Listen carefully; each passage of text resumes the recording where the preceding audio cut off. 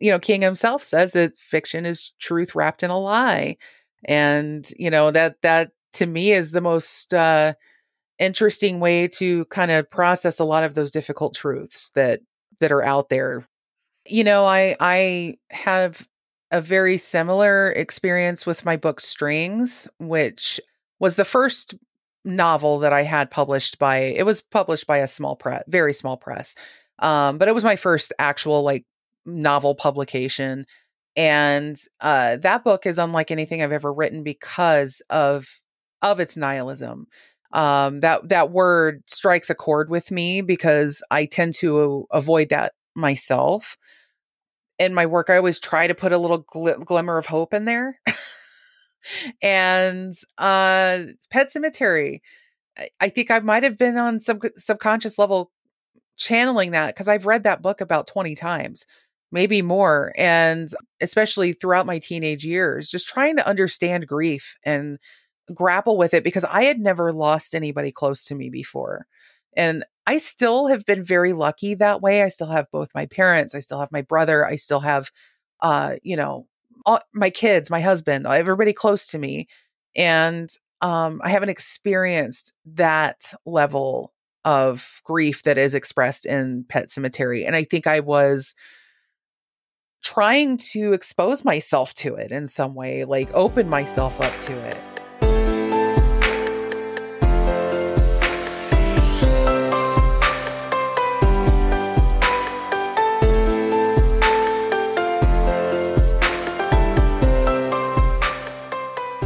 This is the Silver Linings Handbook Podcast. I'm Jason Blair. That's Allison Dickson, who's been writing novels and short stories for more than 15 years, and who is the host of the Ding Dong Darkness Time podcast. When Allison isn't writing, she's usually spending her time focused on thrillers, psychological suspense stories, true crime shows, and interestingly, crocheting something cute or creepy. Allison is the author of several well-reviewed, independently published novels, as well as a debut thriller, The Other Miss Miller. That book was picked up by Putnam in the United States and other publishers across the globe, and it was published in 2019. Some of the other writing she has done includes the horror thriller Strings, a chilling tale of entrapment and greed that makes you question free will as much as a Calvinist, and the dystopian science fiction novel, The Last Supper. Allison says the best thing about being a writer is being able to work in her pajamas. Allison was inspired by Gillian Flynn, the screenwriter, producer, and author of thriller and mystery novels, including Gone Girl, a psychological thriller about whether a character named Nick Dunn and whether he's responsible for the death of his wife, Amy. Trust me, the book is more twisted, complex, and suspenseful than the great movie. What Allison learned from Gillian's writing is that there was a space for realistic and suspenseful fiction writing. She was also inspired by others, like Margaret Atwood, the author of The Handmaid's Tale. Allison said that book put her in, quote, a state of awe. She also cites Cormac McCarthy, the American novelist who died this year, and who is the master of writing graphic novels, plays, and screenplays that Allison says show us the power of brevity, a quality that I haven't quite mastered. Allison's weekly podcast is described as one that is driven by her fascination with the weird, morbid, and macabre. But it's not just science fiction like Stephen King's Pet Cemetery, but also real-life historical creepsters like the troubled Pinkerton Detective Agency and Amway, tragedies like the car crash death of the 1950s and 1960s sex symbol, Playboy playmate, actress, pianist, and violinist Jane Mansfield, and doomsday religious cults and guru cults. She has an interesting set of friends, colleagues, authors, and others who join her on the podcast. Allison also works as a writing instructor for the Kettering, Ohio Rosewood Art Center, where she helps young people with writing. Allison has also worked in sales, merchandising, and customer service. For someone rooted in thrillers from the dark side, Allison is a kind and compassionate person who helps listeners on her podcast see the life lessons that we find in dark arts, which are often easier to process than what's in front of our faces in real life. Today, we're going to talk about all of those topics and explore our fascination with darkness. But one thing I can guarantee is you're going to find this conversation a lot brighter than you imagined.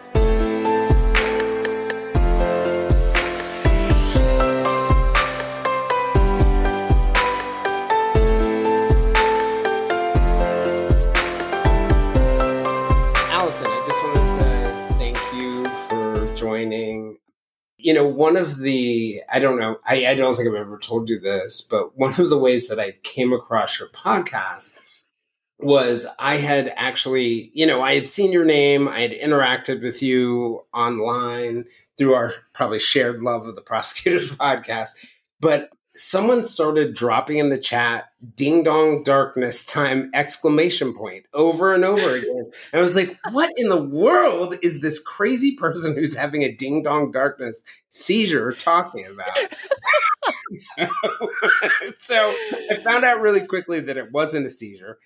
Are you sure? Are you absolutely sure? That's a good point. I'm not entirely sure, but at least it led me to your podcast. And, I thought it was really interesting on a number of levels. And I think one thing really stuck out to me is that, there are a lot of, like, let's say, true crime podcasts or horror focused podcasts, or, just pick the topic, or like writing focused ones. But I felt like yours was really, even though it dealt with dark topics, what it really was about was society and culture. And I thought it was really powerful the way that you brought together all these different topics that I would have never guessed had this thread that connected them. Yeah. And I think that's one of the things I just really enjoyed.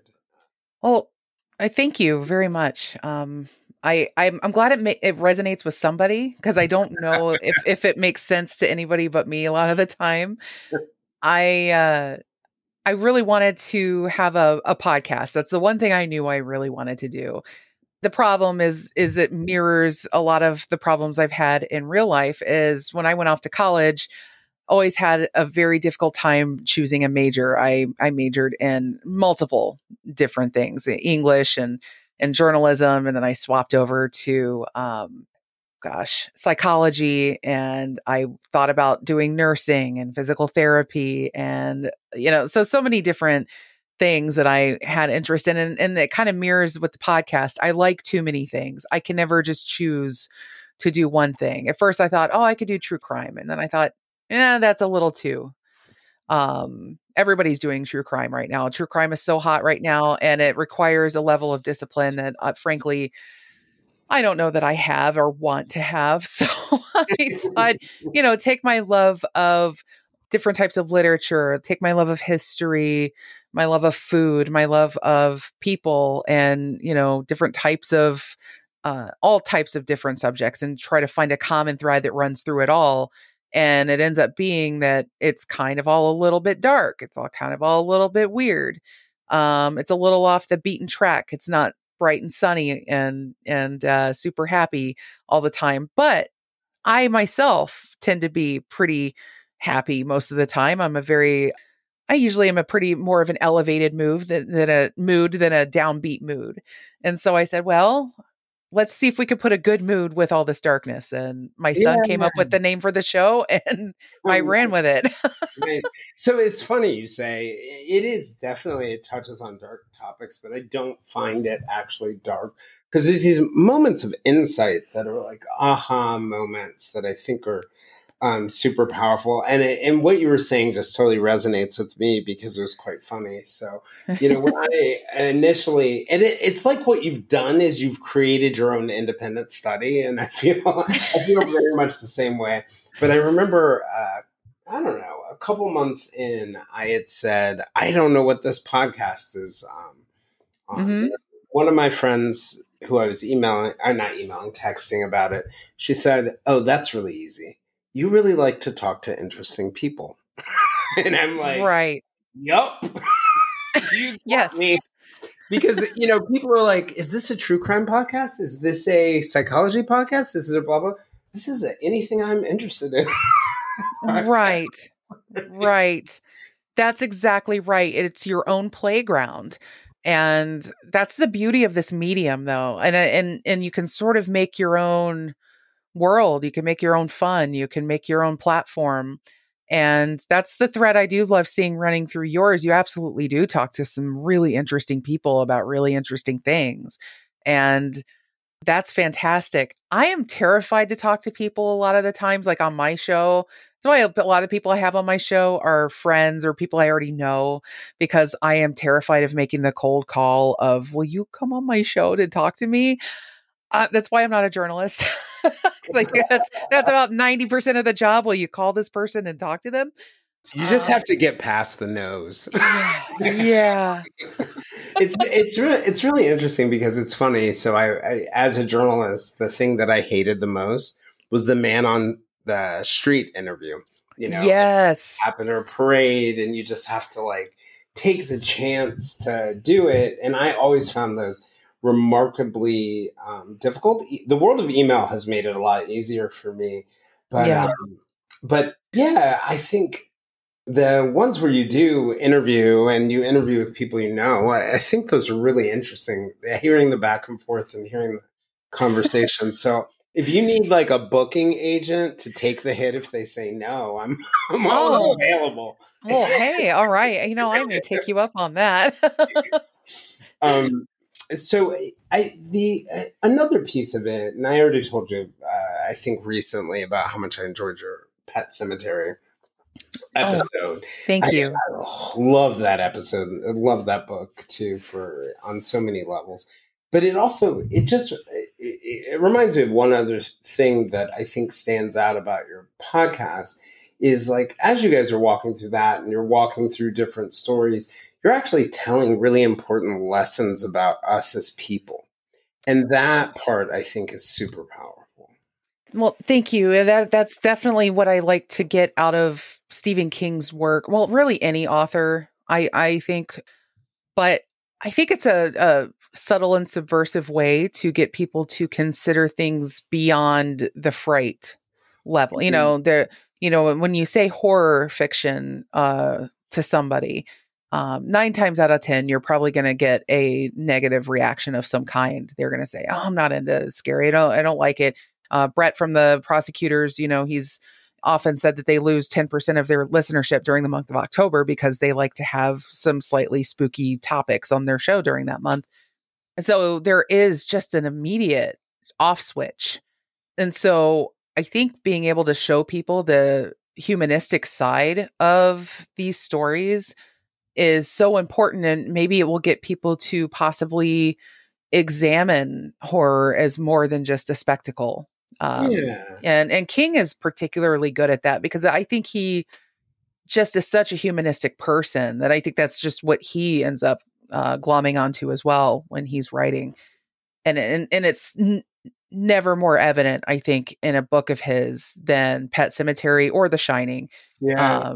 But yeah, you can really get a sense of King's demons and what things that he's wrestled with throughout his life through the lens of those stories, I think. But yeah, Pet Cemetery just hits more on a deep, visceral, cosmic horror level as well. And so I think it's a total package. Oh, absolutely. And you can see, if you were to read a biography of Stephen King, you could follow sort of like from his childhood on.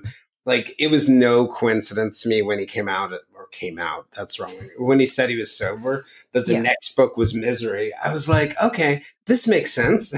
Yes. It totally makes sense. Yes. Right? And really, I mean, that book, for the people who haven't heard my show, I think I did about 8 or 10 episodes on Stephen King's books. And I'm probably going to do another 8 or 10 at some point down the road because I celebrate the man's entire catalog. But the you mentioned Misery. Yes. Okay, Misery. It's a book about addiction. Yeah, really about addiction. So it's funny. I had read it before I had I think really like my addiction had really opened up. And one of the interesting things about it for me is, it's sitting on my shelf in the other room. It was actually a reference point for me during my sobriety Yeah. because I finally got the metaphor, right? I got the metaphor. There were different moments in my addiction where I was like, okay, like as I was getting to the point where like I've hit rock bottom and I'm quit. And like the last thing that was in my way, the last barrier in my way was my fear that if I got sober, I wouldn't be able to write anymore. And that was Yes. frightening to me. And then, Yes. and then in just looking at King's story of being trapped like that and Hmm. being controlled, it was just very instructive on my end. And, like I think of his other work, like the first horror movie I ever saw was like Firestarter, which was about the young girl.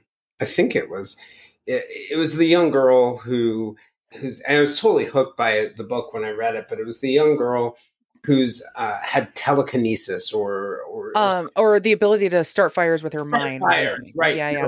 Her Hmm. parents were the ones who had telekinesis. Yes, because they were all part of like a government experiment or something, right? Yeah, yeah, yeah, Hmm. yeah. Yeah. And then I read Christine and I read Oh, Carrie and Christine is so good. I think that's one of the more unsung stories of his. Birds of People look at that as more of a pulpy horror story because it's like a haunted car. Yeah, right. But the way that it deals with social issues and the whole aspect of the dynamic of Arnie, who becomes just consumed by this thing that he finds meaning in it.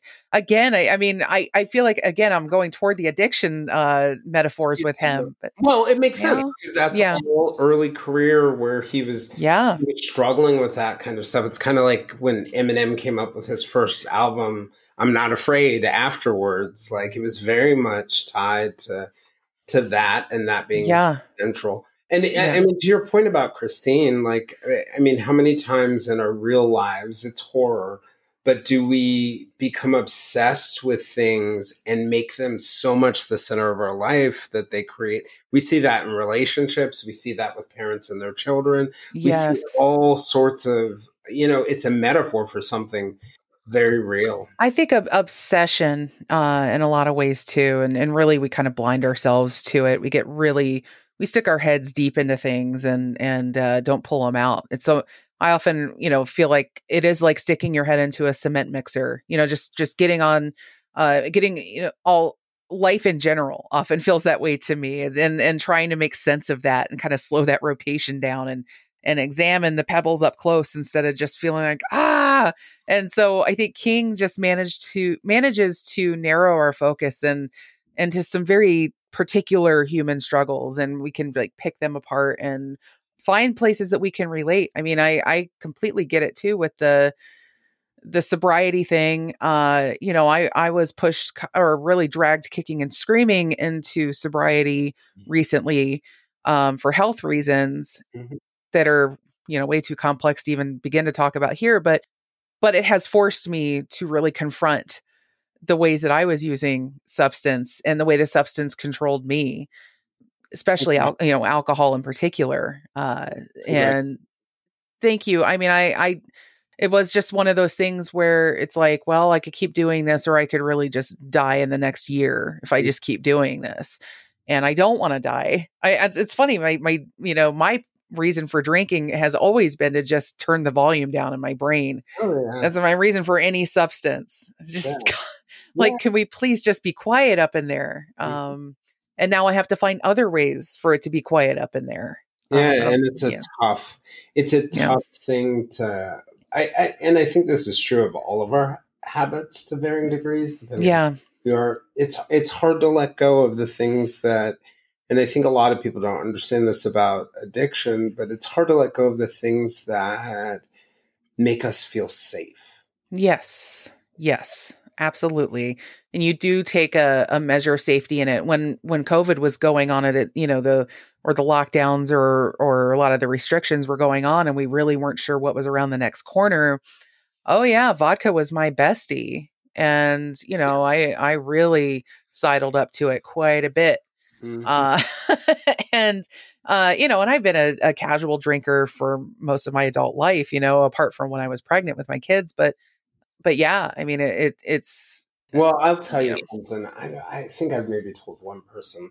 I've been sober for 20 plus years, yeah, and during that's COVID, great. yeah, it's been a blessing. I'm shocked every day. I'm shocked.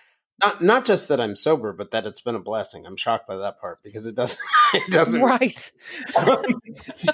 But during COVID was the first time I literally went to the ABC store, bought a bunch of liquor, ended up throwing it down the right in the kitchen sink, and Yeah. that was like the first time. I mean, it brought COVID and the isolation and Hmm. the fear of what was coming. I used to joke that like the only way I would use again is if I was on my deathbed, and I must have felt like I was on my deathbed on 2020 because that shocked me, that scared me, that I mean that yeah, I wouldn't I wouldn't even throw the bottles in our building's trash can. I took it to another because I was like, I don't even want to be near the Right. smell Because of. there is that point where it's like, oh, I would dig that out of that trash can. Oh, I don't absolutely, know.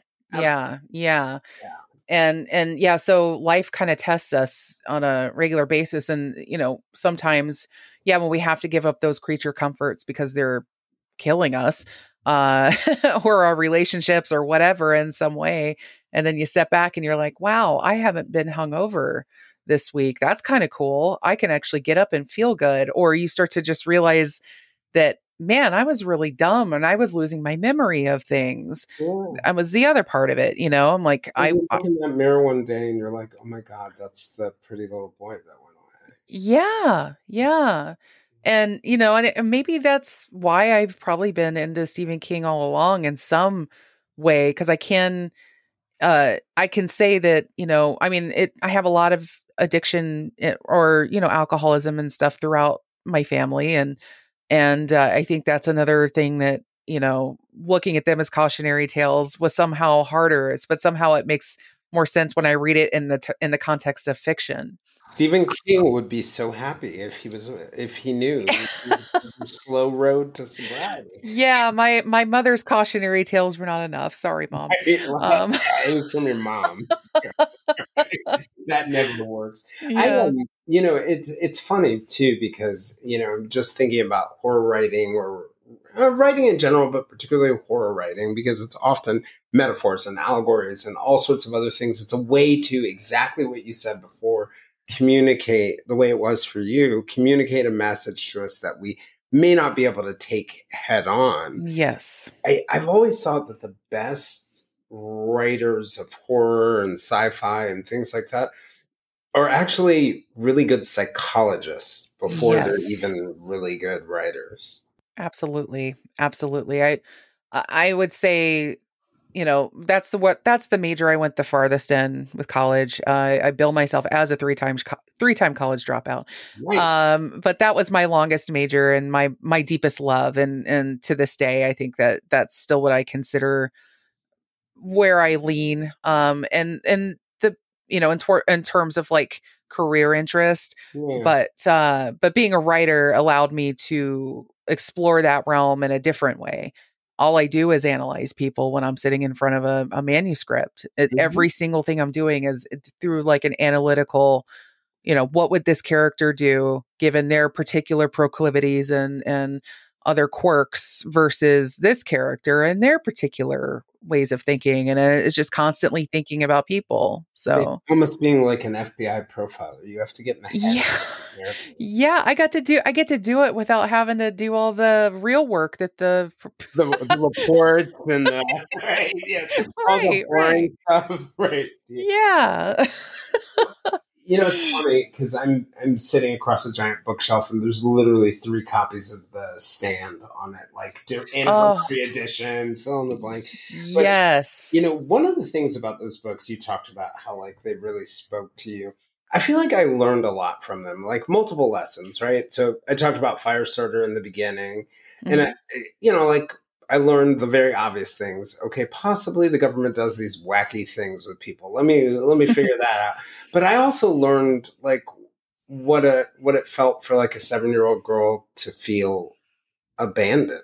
Like I Yes. have wonderful parents, and I never could have imagined what that felt like. Or, if you jump to something like The Stand, and all of its many stories are about family and survival, and Hmm. also like spooky government stuff. But all of his books, I've learned important tactical and big picture lessons. Like, I don't know if I would have been the kid who would have never been the bully if I Hmm. hadn't read Carrie, right? I Right. also would not have known that women had menstrual cycles and thought fiction. But That was honestly, I relate to that very much. I honestly think watching Carrie was the first time I learned not just about periods, but also tampons. yes, Because I had to ask my mom, why do they keep saying plug it up? I was like 7, maybe yeah. 8 years old watching this thing. And so I was a few years before that whole thing became relevant to me. And my mom was just like, never mind. We'll get into that later. But yeah, that movie was, I relate to that when you said that. It's a visceral scene, and like I feel like I picked up so many, it's funny you mentioned that, because that I picked up like how embarrassing that might be for a Oh, teenage girl, or other yes.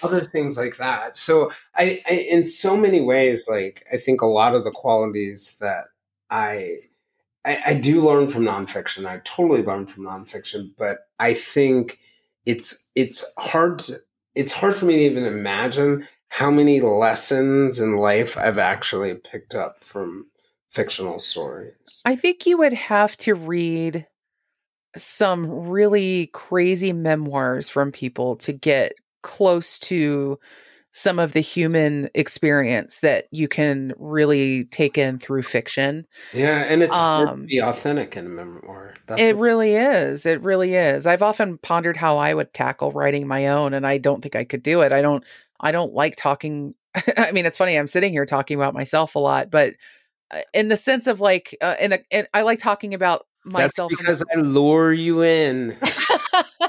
yeah, I mean, I like it in the greater context. I like to insert myself into the context of a lot of things, but in the sense of like, if people ask me, questions about my work or questions about my process, I will absolutely talk about it, but I will admit that that's a harder topic for me to find the vocabulary for compared to Mm. reading somebody else's interpretation and then going, "Oh, okay, yeah, I can apply myself to that." And so so when it's comes to like writing memoir, that makes me feel like, yeah, I probably would have to either embellish it in some way or just not do it because I don't think I'd be satisfied with what my life looks like strictly on paper. And so fiction just allows us to kind of just puff it up just a little bit for it's sort of like the Mary Poppins effect, you just give it that spoonful of sugar and it just makes that medicine go down and that's or It's Stephen King beautiful for yeah, cognitive dissonance, right? Like this yeah. is me, but it's not really me. Yeah. Yeah, absolutely. And King himself says that fiction is truth wrapped in a lie. And that to me is the most interesting way to kind of process a lot of those difficult truths Mm. that are out there.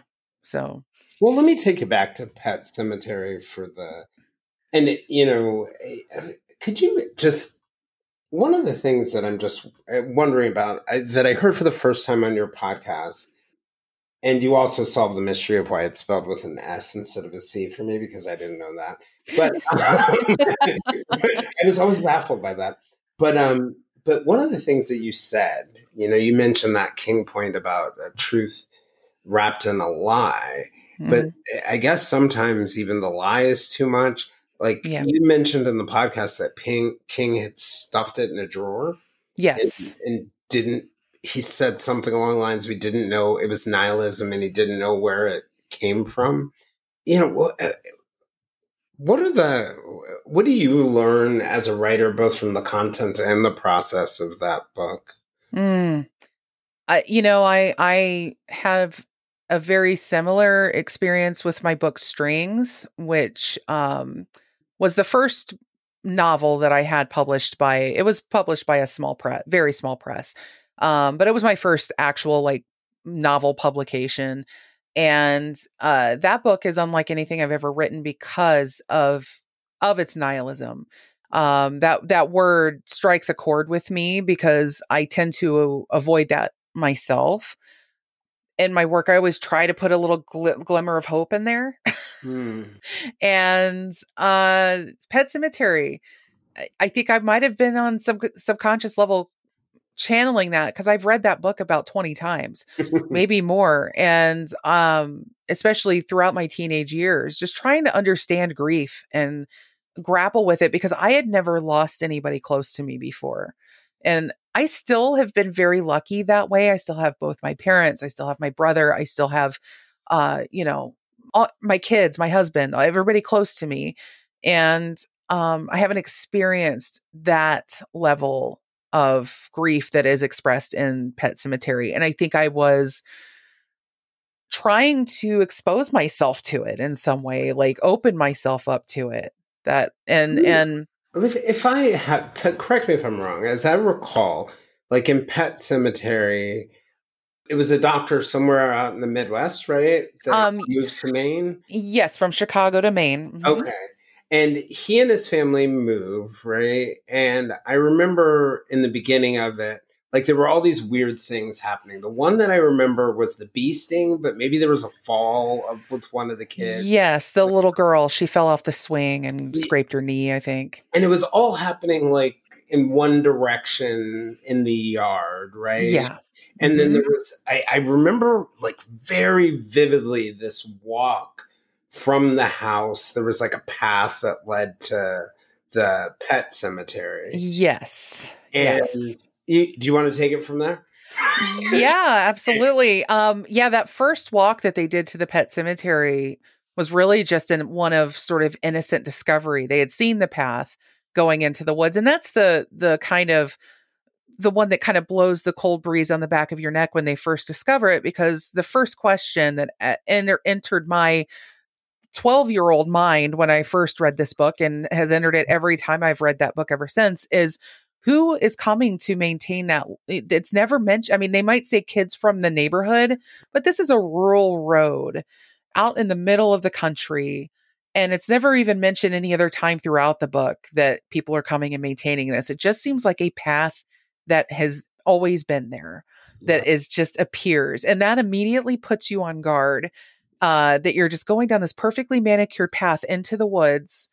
And then you end up in this place where it is very mystical in nature with these concentric circles and these crudely shaped monuments to these departed pets, and, written by these children mostly. And then, of course, on the edge of that, they notice the giant pile of the fallen trees and fallen branches and things, like a barrier between Why? Right. here and there. And it's that temptation of, do we go beyond the barrier? And it sets that from the very beginning. It's almost a Chekhov's gun. Of course, they're going to go over the barrier. Yeah, right.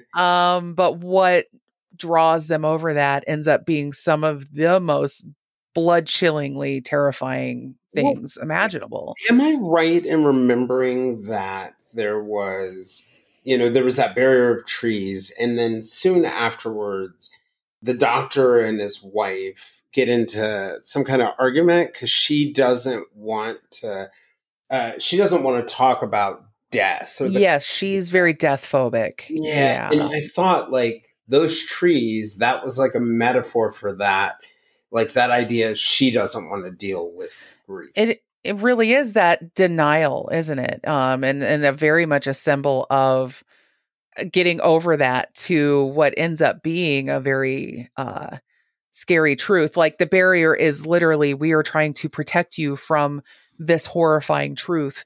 Don't go over it.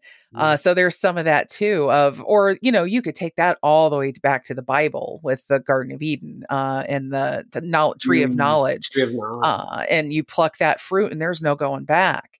And so it's a story as old as time. And I think that's one thing I love about it, is that you can still, pluck those little fruits and put them in the story and they still resonate, because that pursuit of knowledge, and going too far, it can really wreck you. Yes, exactly. That's You got to be careful with that stuff. curiosity, our desire to know, our Yeah, need to. it can destroy you. Yeah. Yeah. Yeah. my friends joke that my desire for things to make sense is eventually going to be what gets me killed, and I don't I don't doubt that they're right. But one of those things that's kind of interesting about that book, and that interesting about this thread of things that have to do with things that are dark, is that I think to some extent, and please interrupt me if I have this wrong, but the wife's sister had died of something when Yes, she was it young. was a spinal meningitis. Okay. Okay. So it reminds me of like that idea of trauma. You have trauma. Do you cross that line? Right. Because, trauma is like this curse of if you do cross the line and deal with it, it can consume you. If you don't cross that line, it will Right. surely consume you. So, I've always thought, to your point, that like Pet Cemetery was about grief, but I also kind of relate to the idea that for someone who's traumatized, it feels like a no-win situation. And that Yes. when their child dies in the book, which eventually happens, it feels very much, and that was one of my takeaways after reading it, what a no-win situation.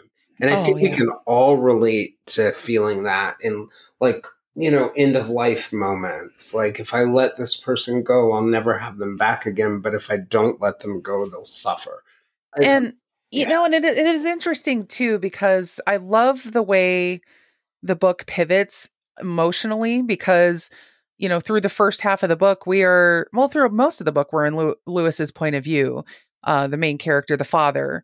And he always comes off as this very meticulously analytical, very realistically driven man, very anchored to reality. And he's not into superstitions or religion or anything like that.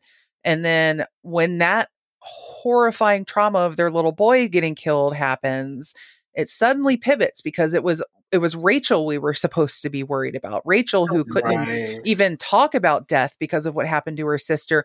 We actually see Rachel take a healthier walk through dealing with the horror of what happened to her son Mhm. and actually grapple with grief in a more natural Better way than he did. than Lewis just completely was consumed, I think, because when you go from hardened realist to experiencing something as horrific as losing a child, I think that the propensity to completely lose yourself can be even greater because it's almost like you're falling from a greater height. Yeah. Whereas, somebody who is like Rachel, she was never going to climb as high as Lewis on the hubris ladder. And, and so when she lost her son, she didn't have quite as far to fall because she always knew it was going to be a horror. Like, she already knows death is the most horrible thing ever. So, Right. you And, know, and also knew that based on her life experience, that you can't yeah, escape it. exactly. And so on the one hand, yeah, she was in a very deep place of denial in the first half of the book, and then she ended up being the saner one, and of course, it didn't end up doing her much good, but it made it more tragic ultimately, seeing what happened to her as she was trying to wrestle with so many different things through the death of her son. So, but I think Lewis ultimately does, That's the dad, Lewis, yeah, embrace. Lewis, and he absolutely represents that being a like the denial and the inability to internalize and grapple the difficult things, which I think is honestly a very male trait. Mm-hmm. And I think that King told that so superbly. I think he nailed that on the emotional level and gave a lot of credit, I think, to women who, you know, have a higher pain threshold physically and I think emotionally in a lot of ways as Oh well, just, yeah. because of that. So, I mean, people can come at me all they want for me saying that, but No, it's I think true. it's been no, my Yeah. experience to your point about the Yeah. physical one, that when I think of my families and my on both sides, my parents, and I think of all the suffering that's occurred, it's often been the women who are standing up, holding us up, holding. Yeah, I mean, yeah, it's and the men have to they don't want to face it because they're afraid to fall apart because if they fall apart, then they can't be there. They can't be the rock or the support that they think they need to be all the time. Yeah, and if you're a man, it's a lot easier to think that you're invincible because Yeah. there are. fewer enemies, there are fewer predators for men than there are for women. And I Yeah. think women have to grapple with the idea that the world is not safe in a way Yes. that men don't have to. Oddly, I think the Barbie movie actually, I don't know if you've seen that yet, but Have not. that I will just say that that movie very smartly uh demonstrates that dynamic. And I'll just say, and it's not really spoiling anything, but there's a minor part in the Oh, I plot don't know. where I love movies even when I know it's going to happen. oh, awesome. Well, Barbie and Ken go over to the quote real world, our world from Barbie Land. They come over and immediately Barbie notices that the men are just all looking at her, objectifying the heck out of her. And they're looking at him too. They're looking at Ken and they're both dressed goofily, and roller skating outfits and everything. And she is just like, this is kind of creeping me out. What is going on here? And Ken is like, I don't see the problem. This feels good. People are This feels noticing me, right, right. and it's Yeah, so that was like, right. this is meant the male female dynamic here, guys. Like just in Period. that Period. perfect little No. scene. Well, And that's great. I am yeah. definitely now going to go see it. That is great. So here's my last pet cemetery question. Well, I mean, we might as well tell the end of the story, Sure. but why didn't they move out when the Yeah. neighbors has the heart attack on Halloween? Someone Yeah. gets run over on Thanksgiving. It's like a sign to me. Oh, for sure. And I think that is the classic example of audience participation in a horror story where we see people going up the stairs when they hear the sound and it's like, don't go up there. Why aren't you leaving? Yeah, yeah. And honestly, yeah, I would feel like, especially after the son Yeah. dies, but it all happened very quickly. I mean, He was it hit by a truck, right? yes, he did. And within like 2 weeks, I think Lewis had dug him up and buried him in the Micmac burial ground where dead things come back to life. So and yeah, they should have absolutely. I think it is like the other interesting point to take out of that is I think that don't lose yourself too much in the grief as you're wrestling with it, because you have people around you that you need to be with your people in times of hardship and pain, and people tend to turn inward and go and hide. Yeah, and I think even the message of like when the son, it's Gage, right, is Yes. resurrected, like he was so different than he was, Oh and yeah. and I felt like there's this. Judith Royce, the children's author, talks about this idea of we have certain necessary losses and that we cannot protect ourselves or our loved ones from pain or the inroads of time, and that losses are necessary to and leaving and letting go are necessary to growing, right, moving on and growing. Right. And he's resurrected as somebody else, and it's that lack of acceptance of the loss. Like you can't have it back, you're refusing to accept the loss. And I always thought that like you have this very, very different dangerous child that ultimately the father ends up, well, the child ends up killing two people, including his mother. Right. Yeah. And then ultimately the father has to kill the child. And Right. it's having to let go, right? The cost of not letting go. Yes, absolutely. By the time he came to his senses, it was way too late. And, the book paints it in some ways, well, not in some ways, it paints it rather explicitly as the influence of the burial ground, the pull that it has, the attraction that it has. And it gets back to that again, that sort of addiction aspect, or that sort of like that thing that pulls at you, that obsession, that obsessive behavior that tends to grip us at the most intense times in our lives. And you'll, And like a good addict, he doesn't learn the lesson. absolutely, until it has taken everything from him. Right. And even then he didn't really learn it, because there's a coda to that whole book, and that he buries his wife up there too. Totally what I meant. Yeah. So the cycle repeats. I have to ask you, while we are on Stephen King, and we don't I'll have to have you on my show if your answer is yes, because, well, I'll have you on my show anyway, regardless. We'll talk about anything, but I have lots of dark things I can talk about. yeah, absolutely. But have you read the Dark Tower I have. series? I have. Okay, so then you also I have an know, yeah. autographed copy of Dark Tower #1.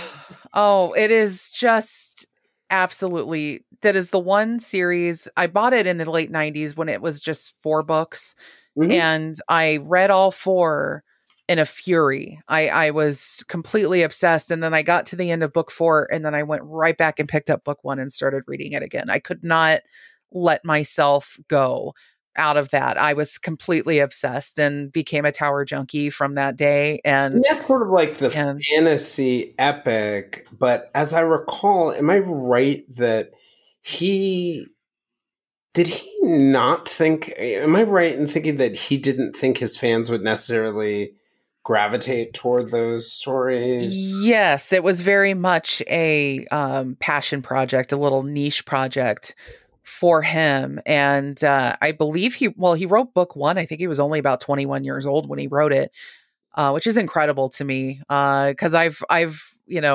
revisit that series every couple years, and it completely blows my mind every time I read that first book and realize that he's younger than my oldest son now, when he wrote that. And it's Because he combines like the Old West magical stuff. There's yes, definitely like some, King Arthuring or King Arthur type stuff in there. yes. I'm like, I don't even know if I knew that much at that age. No, it's incredible. And then he went, and I don't think he wrote the second and third books until a few years later, like until his star had caught.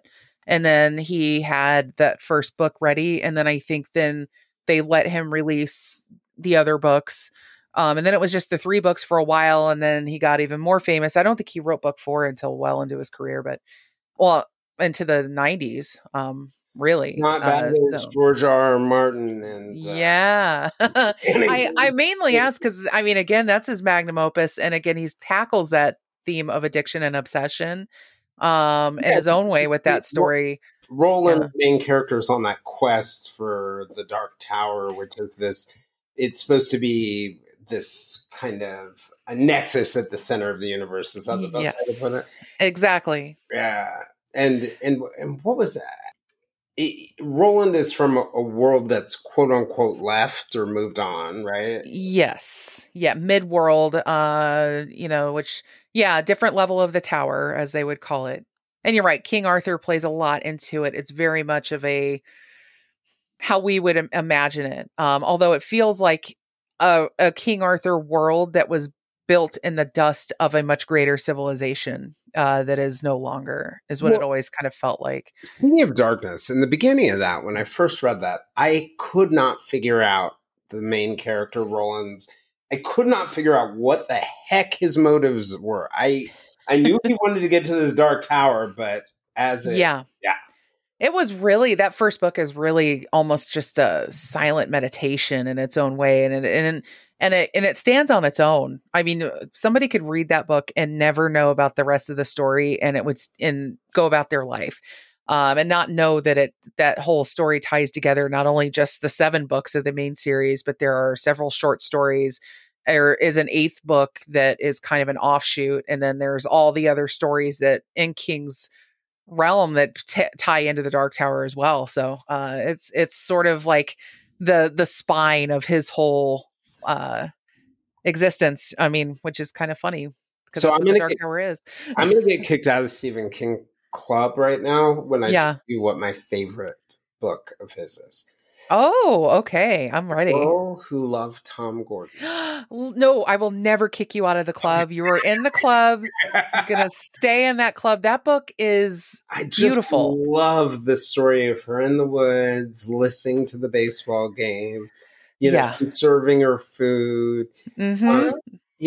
It reminded me of, there's a monster and there's only a monster in the end, but it has nothing. It so much has to do with what's going on in her own head during the entire trip and the journey and the learning Yes. going. And, even the people searching for her, going after her, I always felt like that was a powerful metaphor for me. I think during times where I was lost on my, on my own or in my own space or whatever was going on, just this idea of like traveling in my own head with plenty of people worried on the other sides, not being able to find me. Mm-hmm. And this just trying to find rest and peace and having something like Tom Gordon, the baseball player, that just Yes. helps guide me through. And I just thought, you know, she's by the end, she's got pneumonia, she's knocked out, Oh, you yeah. know, she I mean, gets yeah, to the she monster and is like, whatever. she through all of that, she had her North Star, and I think that's such a powerful thing, and it's a great story for kids to read. To be honest, I would let any 10-year-old read that book. And it's good because it's a short book, so I think a 10-year-old could read it, feasibly, for a over the course of a few days or whatever. But because I think not only it's a powerful story for just about everybody, and that resourcefulness that he Yeah. gives her is kind of a beautiful thing. And I think it felt real. It felt unique to a 9 or 10-year-old kid, because they would be just old enough to realize they're in some shit, but also old enough to maybe be able to find their way out, or kind of like With keep a going. childlike, Yeah. there's something about, I think, that childlike optimism that's hidden underneath it all that I think Yeah. those of us who are adults don't always. I think it can be harder for us to hold on to or find. Oh yeah, for sure. I you know, our mutual friend, I think, Robert Palmer, he Mm. posted this quote. I have no idea where it's from, but he posted it today, and it said, "Be the person who still tries after failure, after disappointment, after frustration, after heartache, after exhaustion. Just be the person who continues to show up." And that's what I Yeah. always thought about her, that she was just the person who kept on going. And I think that, that idea of, as an adult, reading that book and tapping into something, I was barely an adult, but tapping into something childlike, right? To Mm-hmm. get me through. I was going to ask you something. You were talking earlier about, like, we were talking about the, truth with a lie, wrapped around it. And we were talking about, like, that idea that sometimes it's easier to write about ourselves or our own heartaches or our own worries through fiction. I was just curious. So, like, I obviously, fiction is what got me into writing, but I became a nonfiction writer Mm-hmm. and became a journalist. And part of what really kind of like kept me from pursuing fiction was I knew I could not write authentic characters. The real world characters, totally, I could authentically write Yeah. them. Yeah. I struggled with things like dialogue because I would go back and read my writing and be like, yeah, that's not what that human would do. Um, so, so I went in a different direction. So I'm always curious to ask people about how do you get the inspiration for, and how do you write authentic characters, and also not just authentic characters, because you have all these characters that you're trying to make authentic, and you're trying to put them on authentic storylines, because you could have Yes. authentic characters without authentic story. So go ahead, tell me what's the magic so I can become a fiction. I think it's a multifaceted thing. So when I first started writing fiction as an adult, I should say, because I've been writing stories as a kid and up through it, but when I got into my late 20s, that was when I decided, all right, I'm going to do this for real. I did blogging for a while, but my heart was always in fiction, and so I started writing a lot of short stories. And to me, short fiction allows for you to work in sort of a parable mindset. And, I grew up going to Sunday school and, reading a lot of Bible stories and things like that. And, I'm more of a spiritual agnostic now, but those stories still resonate with me in a lot of ways. And so short stories were more about just the concept of something. What's the idea? What's the main idea? And then I would just populate that. I would answer that question or discover that concept, and I would just build a character in it. And I didn't put too much thought into it. It wasn't until I started writing longer fiction that I realized, oh, these people have to be kind of real. Because by that point, I was already really into trying to tell a story that had an idea that could resonate with somebody in some way. And so when it came then to writing novels, it was like, okay, what is the most powerful thing that sticks with me throughout my own life? What are these concepts, these principles that I always find myself going back to? And for me, it's always this concept of duality and how people present their one face to the world, and then there's another one kind of in the shadow. And so, and I noticed this most in the context of marriage and family. And that to me is the dynamic that centers nearly everything, is this concept of what looks like a beautiful marriage is not necessarily, or what looks like a beautiful life isn't necessarily. And, we see this through social media Facebook a effect. lot.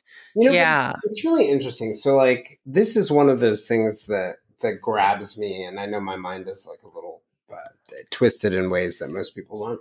But Hey, well, that's why we're friends. right? Yes, that's why we're friends. Absolutely. So, but like, I've always struggled. They talk about this idea of like the mask of sanity that a lot of psychopaths or serial killers have, and I've always struggled with understanding how other people don't understand that. Right. Right. Yeah, and by that I just mean like the notion that like we've talked about like BTK Dennis Rader or someone like Israel Keys or like pick your person. I think Ted Bundy Oh, yeah. is a great example of this. That all these people had dual lives, right? They had this life where that they like to show to the public or to their family, and they had these life where they pursued in their cases like sexually sadistic things. Well, Right. remove the sexual sadism from it and make it about something else. And I think to some extent we all live in duality. Like very few Yes. of us are like running down the hallway sharing our deepest, darkest secrets. I was just talking to one of my closest friends recently, and she's an absolute sweetheart. And she brought up something about, I don't know, it was religion or growing up in the church. And I was saying to her, there are no thought crimes. We Right. are all like this. We Yeah. all have our public face and we all have our. And I wonder whether that's part of the reason why that resonates with people. Like Oh, yeah. people on the conscious level can't deal with the fact we want to embrace this idea of authenticity and that this authentic person is the person that I'm showing to the world, but the reality is different. Oh, because the second you show it, you have nowadays, especially, you have thousands of people on the internet prepared to, destroy you for it. Ah, And, I already did that. yeah. I already did that. I'm good. You know what? It doesn't bother me anymore. Right. I mean, that's the thing. It's like, we want to say that we're more accepting of different types of people, but it's like, oh, but maybe not that way, or maybe not this way, and so, or when people mess up and they try to atone for that, that you just see a pile on where nobody wants to give them any measure. So what does that do to people? It forces them further into those dual mindsets, because I mean, I'll just say, even parents do this to their children. They don't mean to. Oftentimes, they don't realize they're doing it because it was done to them. But it is like, you're going to be this person that I want you to be, and I'm going to form you into this mold. And then you're creating another kid that has to then live to please mom and dad while also keeping other parts of their life separate and secret. Well, so And, it's really interesting that you landed in that, and I know you studied psychology, so forgive me if I'm telling you something. Or no, oh, but like Carl Jung had this hmm, theory of the shadow, and a lot of what Carl said may have been a little bit hokey, but this idea of the shadow, and it's really, really, it really it resonated with me, this idea that we're almost like our purest selves as children, and no matter how good our parents are, how loving they are, how much they want us to be, who they want to be, the little things in life, their likes, their dislikes, their hopes Mm-hmm. for us, their dreams, what society tells us, causes us to stuff a little bit of ourselves and a little bit of ourselves at a time. And it's Yeah. like a shadow that follows us. And Right.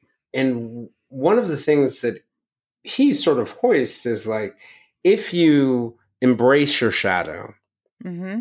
there can be great things that come from it. If you don't embrace your shadow, you might become like Richard Nixon, right? Like where your demons are Absolutely. driving you your whole life.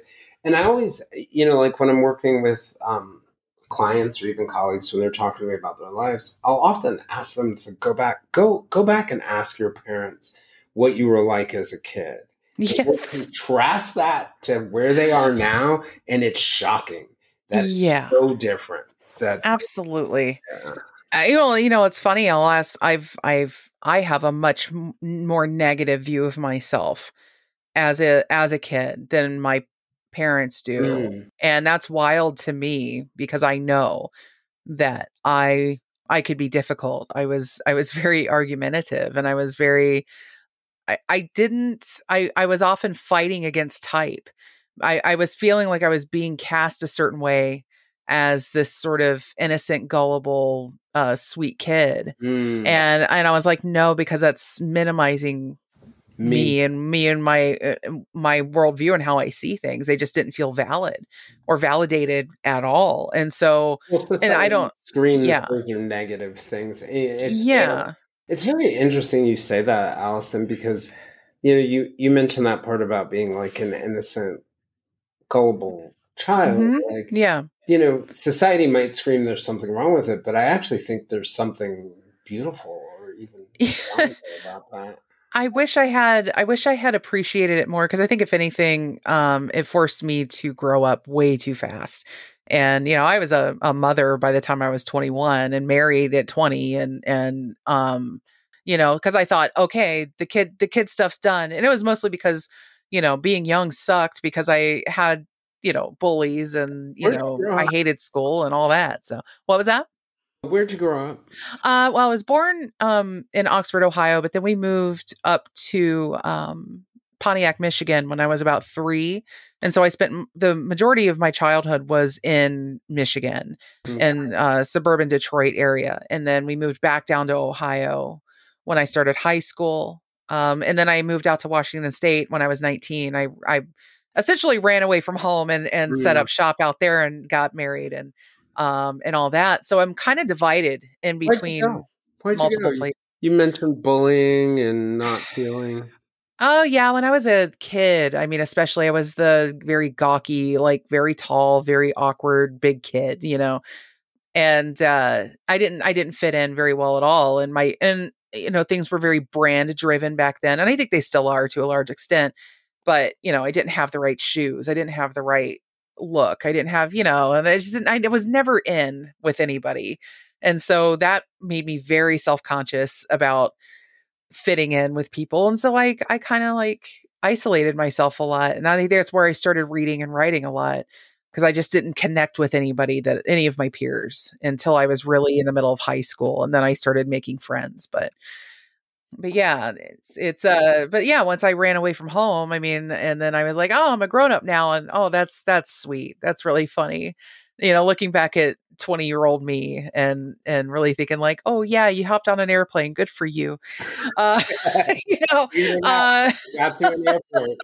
I don't know. but yeah, it's that whole thing, going back to your point though about like the way parents see their kids and everything. I think parents just want to see their kids always remember their kids always in the best light if they love them, Mhm.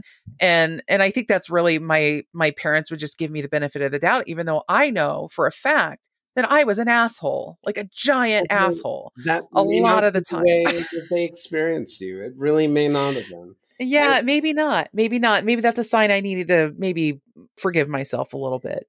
Give yourself a little bit of A grace. little bit. Yeah, a little bit. I think if Just a I were to like judge, oh, I would hate to judge my 5-year-old or 7-year-old self. But like I think for some of us, that kid who might feel like he's being argumentative or being difficult, that for us it's like endearing to us, or it's a sign of growth, or it's a sign of like independence. And yeah. I wouldn't doubt that your parents don't legitimately view it very differently than you. No, and now that my kids are grown and I see how they are and they're free to have their opinions and they're free to express themselves and I try not to repress them. Although I find to a certain extent we all do that to So ourselves. hard. Right? Yeah. So even they have a bit of duality that they deal with, no matter how open and accepting we've tried to be. Mhm. I think it is really a natural It's a human battle tendency. among ourselves. It's a battle Yeah, within ourselves, for right? sure. Yeah. We can talk, and it's true. I think society and parents play a role, but it's really driven more by our desire to be loved and Yes. us associating love with certain things. Yes. Yeah. Yes, I agree.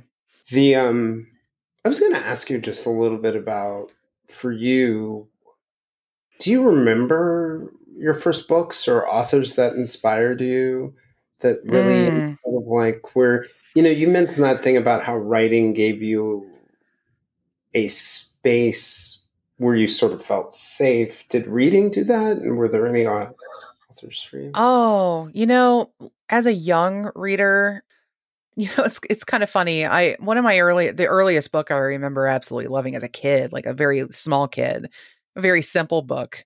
But it was Goodnight Moon was my favorite book as a child, and I think I was obsessed with the artwork in it probably more than anything because the book is very Mm. simplistic. It's a kid saying goodnight to all the objects in his room before they turn off the light and go to bed. But there's something very trippy about that book. I don't know if you've seen that book in a long time or not. Not, The art not recently.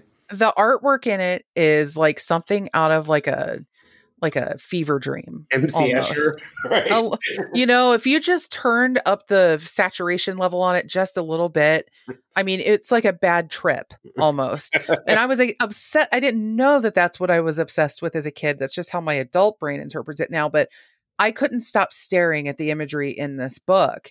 And honestly, I think from there, I started seeing stories as any story that would have this notion in So it. interesting what you just said. Oh, what's that? Seeing stories. Seeing Yeah. stories. That's it. Absolutely. I mean, and I look for any story that would have me or have the character discovering another world of some kind. Mm. And so anything that would make me think that there is something else on, beneath this world. So stories like Peter Pan or stories like, oh my gosh, I just had a Wrinkle in Time, things like that just had me convinced that there's somewhere other than here. I'm looking for the world behind the waterfall. I'm that kid who, like, if you climb behind the waterfall and you go behind the waterfall, what if there's like a magical world? Wizard of Oz was such a formative thing because the tornado, the terrible, scary, awful tornado, picked up her house and dropped it in this beautiful, amazing, magical world. So that's the stuff that roped me in as a young reader. And then I found King at the age of 11, and I Which is not all that different. It's just a scary world, but it's still a yeah, magical world that's different. Maybe there was like a drive or a desire for you to be taken to another place. I think there is I freak people out, and I've said this before, and this is where people usually turn off their brains where I'm concerned is I've way back before we really knew how crazy Elon Musk was and he wanted to do that whole Mars thing Mm-hmm. where, sending people up there to form a colony and live. I said I would absolutely, if I didn't have like my kids or my husband and I was a little more, just me on this planet, a little more solitary, I would have been the first one to sign up for that damn thing. Yeah. I mean, if I were younger too, because I think I was already outside the age limit for that. But this idea that like I want my bones to be somewhere else, not on this planet, is I want my bones to be on the moon. I want them to be on Mars. I want them to be floating in space with Gene Roddenberry. I mean, I want You're an um explorer. That's yeah, and I think that's at my heart. I think that's what it really comes down to is I don't know if I'm from here. Like, like am I meant or to maybe be on you're this just trying to planet? get out of here. I think so. I don't know, but yeah, I think that's, if you're digging down to those Freudian and Jungian levels, that's probably what it all amounts to is I'm just an alien, man. Yeah, just just trying to find your just way trying to home. trying to find my planet, and I don't know where it is. Oh my god, that's going to be taken out of context Well, at isn't some that point. all of us though? On some level, we're just trying to find home. Yeah. We're all. There's a reason why ET resonated with people. Oh, for sure.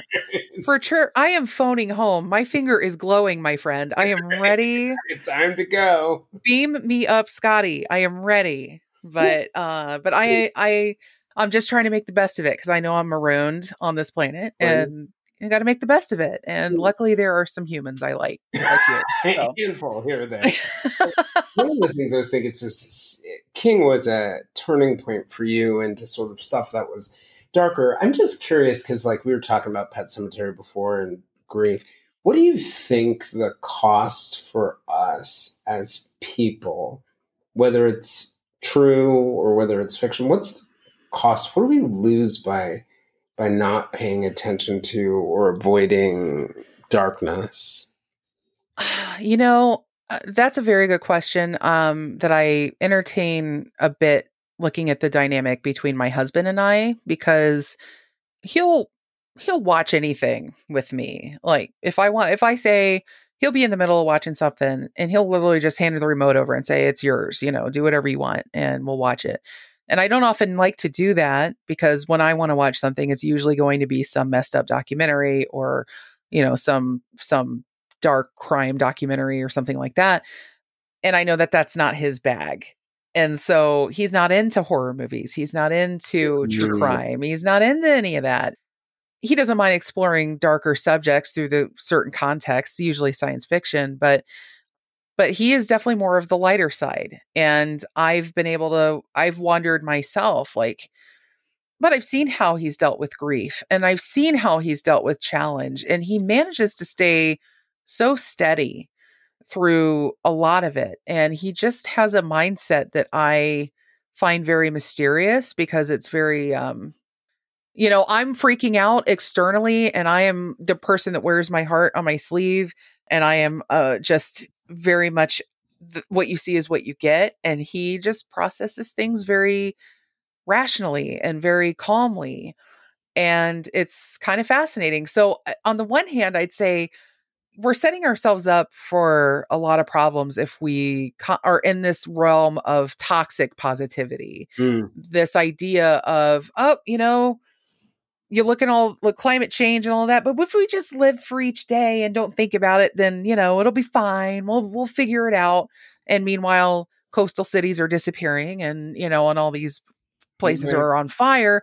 And so that kind of denialism is the more dangerous thing. I just think that there are people that process it differently, and we have to be careful not to assign a negative thing to that if we don't see someone, apoplectic over something. They might be processing it in a different way. So I think it really depends on how people are behaving. I think what it comes down to, and you can usually tell when people are very much in denial about something, and they usually get very hostile when confronted with that. And I don't see that in my husband, but I do see a difference in how he and I process hard Yeah, information. what So I'm taking from that is maybe it's that there are many different roads to a healthy place, and that we each yes, need to take the one that will get us there, and that through people like you and I, maybe that involves some darkness and living yeah, in a little bit of darkness, and for other people. I was just telling you before we started recording, I've been in the head of two serial killers the last week, and right, and you it's really been much longer than we. And Yeah. you did your research on Ted Bundy. And Oh, you're telling yeah. me that book's on the shelf right now. And Hmm. I'm wondering whether there is something like about our humanity and our pursuit for something that we get out of that maybe other people would not, but it's about honoring whatever path different people need to get to it. And yeah, and I think as long as we do get to the same place when it comes to respecting people's, I guess if nobody's getting hurt, we should respect people's paths, essentially, as long as we're not sort of like depriving other people of certain things, certain rights and certain what have you, or You we can are thrive wherever you want as long as it's not over a person. right, right. And, I want people to feel safe and comfortable, processing darkness how they need to. You can absolutely tell when somebody is very avoidant of anything approaching dark, or Mm, horror. But they may confront darkness and horror and those aspects through other mediums. Maybe they don't watch scary movies, but maybe they watch cable news every day, which I do not do. right. Or maybe the Um, real is running in their own head based and on. I have my own fears and avoidances. Like when I mention cable news, it is literally, I cannot. It is, as soon as I see an anchor on a screen with the little graphics running underneath, my blood pressure pings about 30 points. It doesn't matter what they're talking about. I don't know what it is. My long time partner, now ex partner, but best friend, she would stop reading the news and give me Mhm. the job of just letting her know anything that's important. Yeah. I mean, yeah, I will happily read it, or I'll happily disseminate it through talk and discussion, or I'll go on to, various boards. I'm like, please give me something to read, or give me a podcast, or give me something. It's something about the overly made up personalities, that the sense that beneath all of the things, that the words that they are just spilling out into the void is this message that we must be angry and outraged no matter what. And that to me is not a healthy way to explore the dark. Right. Yeah, Yeah. yeah, yeah, yeah. Absolutely. Right. And So I think there's some element to what the real darkness and how much of it we can handle. Maybe some of these dark messages need and I'm curious what your thought is. Like, we mentioned the Bundy thing in the book there. I don't know whether you're willing to talk about it, but I'm curious yeah. from your perspective, just thinking more broadly, even beyond sort of like horror and fiction, into the real world. We're recording right now on the day that information came out about the Delphi murders. That was Yeah. graphic. That's Mm, Abby Williams and Liberty Tremaine, who were killed, I think, in 2017 in Delphi, Indiana, and that was just horrifically. I mean, there yeah. was a story in there, but the details of the killings were really difficult. And I remember telling a friend today, "Do not read it." End of quote. Yeah. Read Yeah. And it. I know the friend you're talking about, and I completely agree. And I hope she did not. Because I will admit, as soon as I got my hands on that document, 135 pages, saw the table of contents and saw page 28 referring to the crime scene. And I took a breath. I took a very deep breath, because those details have been kept so concealed over the last 6 years, 7 years, that nobody knew anything for the longest time. We were left to sort of imagine the worst in our minds.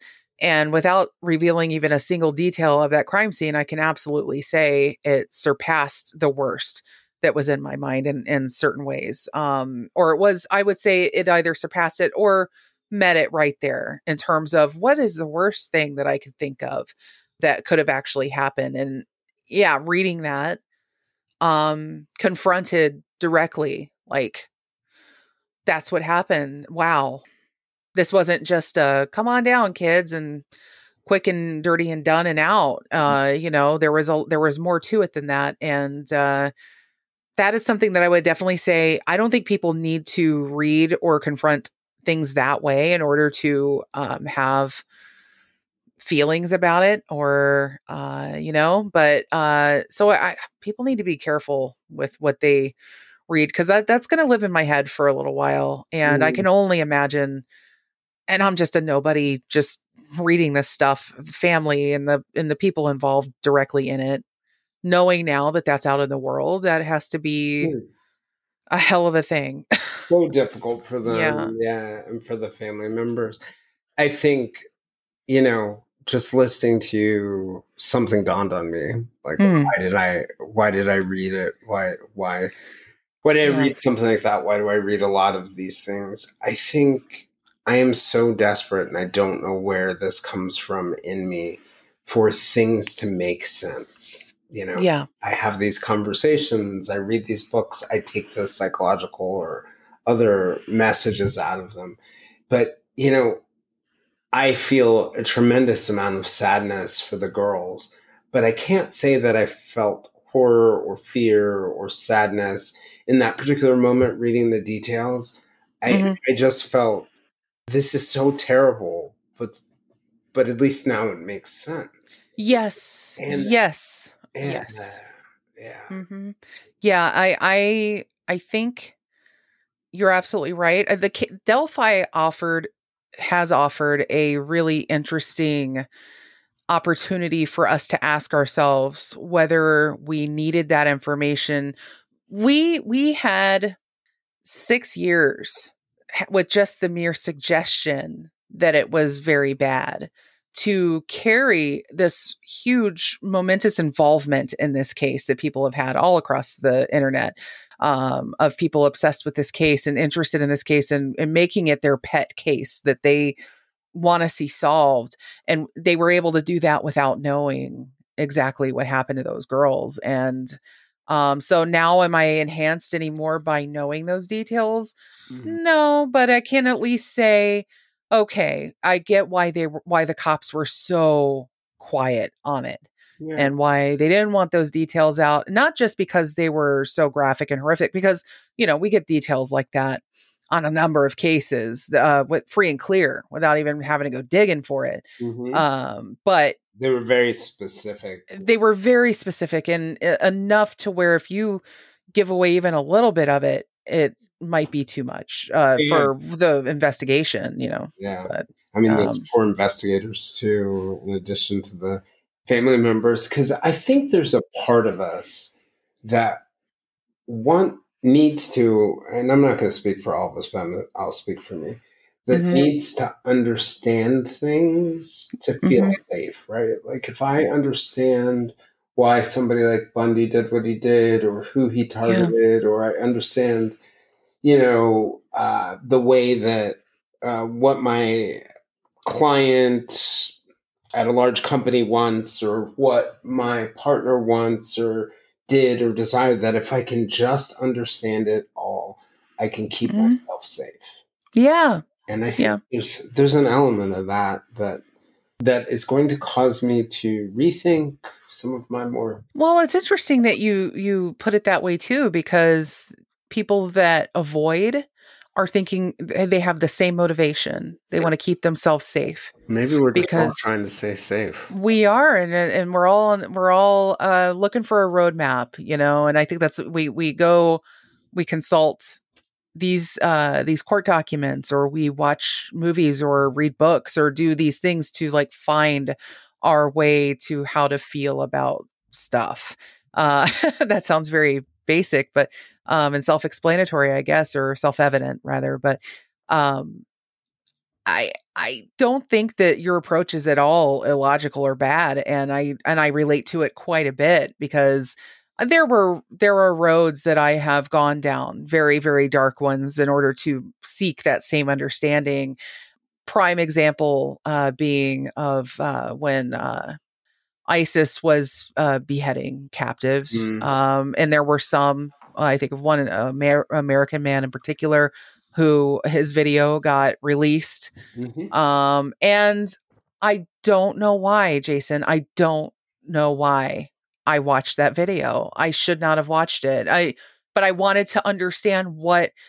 and the most base thought in my brain at that time was, is beheading anything like we see in the movies, Mm. in any of the horror movies? Is it like, quick and done Yeah, and that it's over with? No. probably Uh, James Foley, right? Yeah, yeah. it is. Yeah. It is not like the movies. No, it is not. And it took me only 5 seconds of the worst thing I've ever seen and heard in my life on a video to get that understanding. Did it make me feel better? No, not emotionally. But now I know. Yeah, And I guess I can do what I will with that information going forward. So I don't know. I play both sides of that yeah. that Well, issue all the don't time, I guess. don't feel too bad. I looked at Yeah. the video too, and I Yeah. I remember this time where it was January 6th, and the videos were coming out afterwards, and it Yeah. was the woman who was one of the, I don't know whether you call them protesters or break-in artists or whatever you want to call them. Right. But one of the people who broke into the Capitol, Ashley Babbitt. Oh, yes. And I Hmm. watched the video of her getting shot, bleeding out, Yeah. dying on the floor. And I watched it over and over again. And it was so interesting, Allison. This will make you feel better about your version of it. And I talked to my therapist in my therapy session. I was like, I don't get it. I don't get why I'm watching this over and over again and trying to. And she said, why don't you think about it for a week? And I came back into therapy the next week. I was like, I know why. I'm just trying to feel. I'm Yeah. just trying to feel. Yeah. And and it was just weird. And it was sad and it's tragic. But I think we live in a world that desensitizes us to so much, right? Oh, yeah. Oh, The yeah. boats that are going in the ocean, the bad thing that's happening to these kids in the cities. And I think in that moment, I'm watching this person die and just trying to like connect. Because I think on the base level, human beings, we know, I mean, that the one thing that separates us from really the rest of the animal kingdom is the knowledge that we are going to die one day. Now, we don't all accept that, and we act accordingly, but we have an awareness of our mortality in Mm. general. But we only view it in the abstract normally. We don't get to witness. Now, I think back in the pre-industrial age, especially, or maybe, pre-mid 20th century, human beings had a much up close and personal relationship with death and corpses and everything associated with dying, because there was so much disease, so much warfare, so many just bodies just everywhere for various reasons throughout human history. And then a point came where we removed death from society and we put it behind the closed, safe doors of a funeral home and made it so those people can handle it. And then we have really no up close and personal relationship or encounter with death. And so I think Mm. that part of it, because it used to be, if a family member died, they would lie in state in our homes for 5 days or 3 days or whatever, depending on the custom. We would never think twice. We would never do that now as a society, in Western society, I should No, say. it's like pack them up, ship them out. And right. And so I think there is something where those difficult things, we removed them from our, need to function, our society, and we gave people a job to handle that for us. These Mm. funeral directors, these morgue, people, whatnot, and they handle all the yucky Mm. stuff, and then we Yeah. can go about it, We're, and so I we're think there that for drives it. birth, right? We're there for Mhm. birth. We're there for growth. We're there for Yeah. adolescence, adulthood.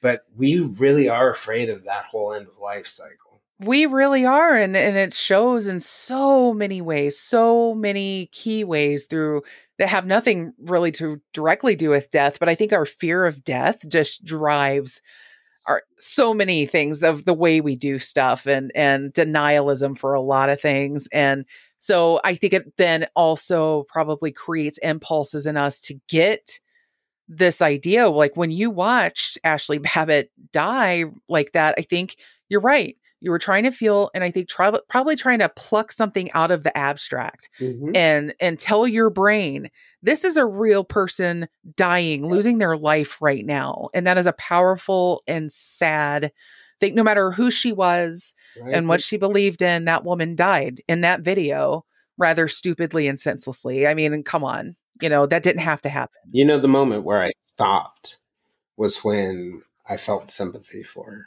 Yeah.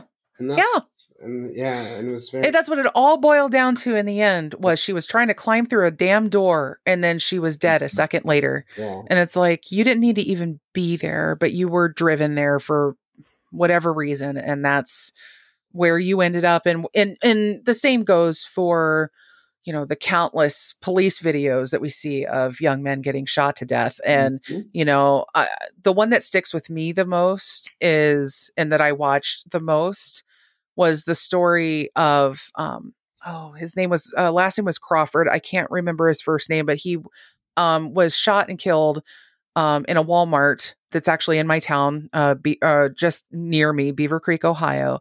And he was the one that was carrying the BB gun around in the store that had been on the shelf. Somebody called 911 thinking he was an active shooter. The cops come in and waste no second to blow this man away. And it was on the security cameras, and he died. He was in his early 20s. I think he was on the phone with his girlfriend. Yep.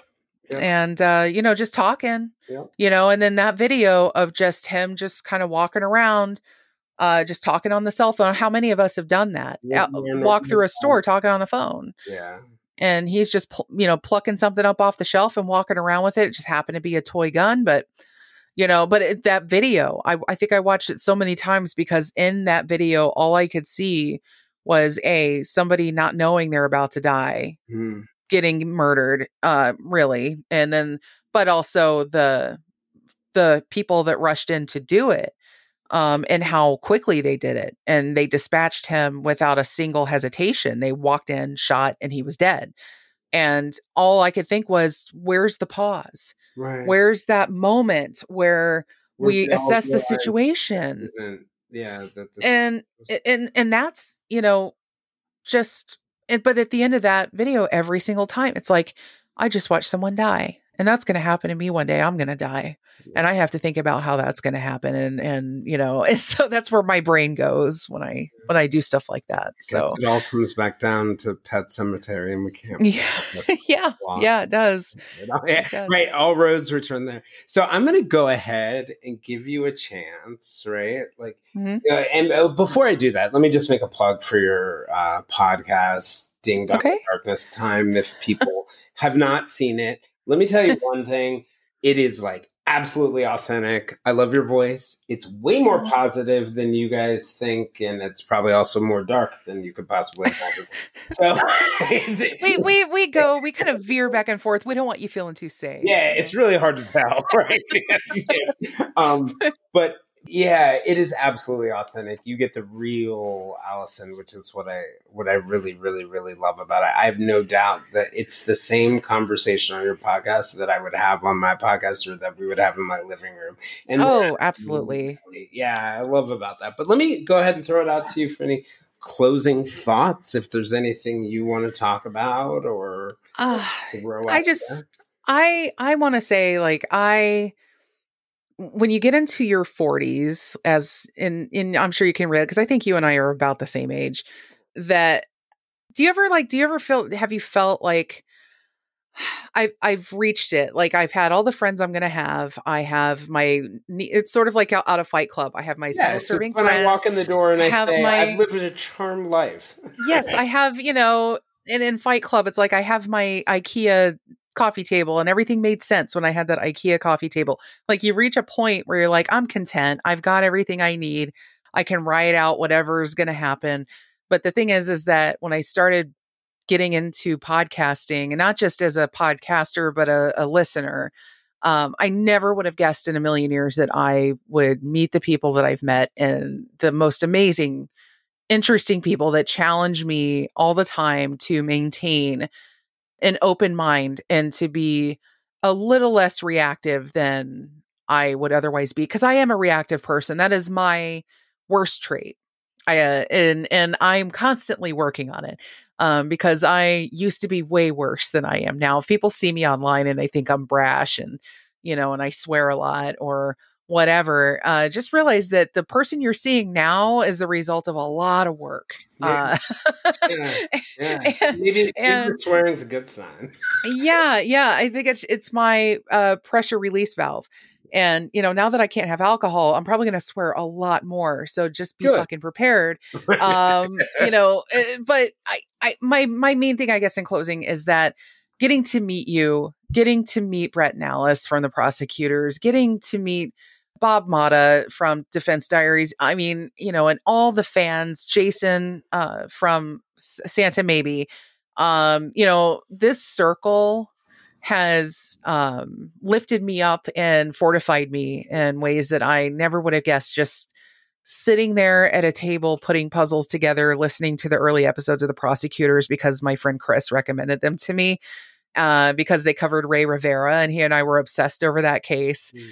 And then he's like, oh yeah, this new podcast, they just talked about it. You should check it out. And I was sitting there in a kind of a lull in my life and just putting together jigsaw puzzles on a cold winter day in the middle of the pandemic and, put that podcast on, not thinking about it. And then the next thing, probably about 6 months later or more, I'm, friends with the show a lot of, and meeting everybody. And I just think it's, and we're we've been talking. There's no question to me that we are a family. I tell Brett, he has a great podcast and smart and it's logical and I appreciate that. But I told him, Brett, your gift is that you can bring people together and it's a family.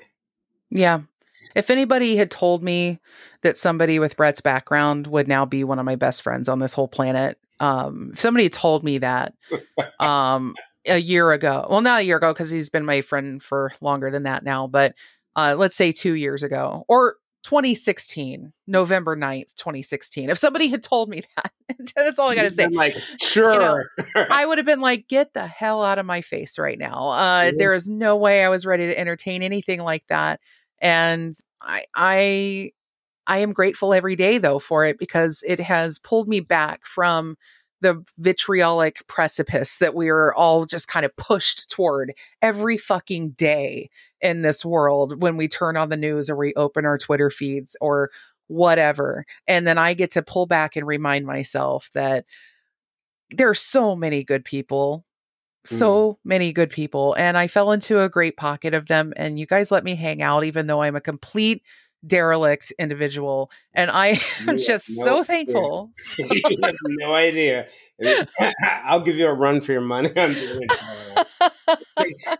Thanks for coming on, Allison. I really appreciate your time.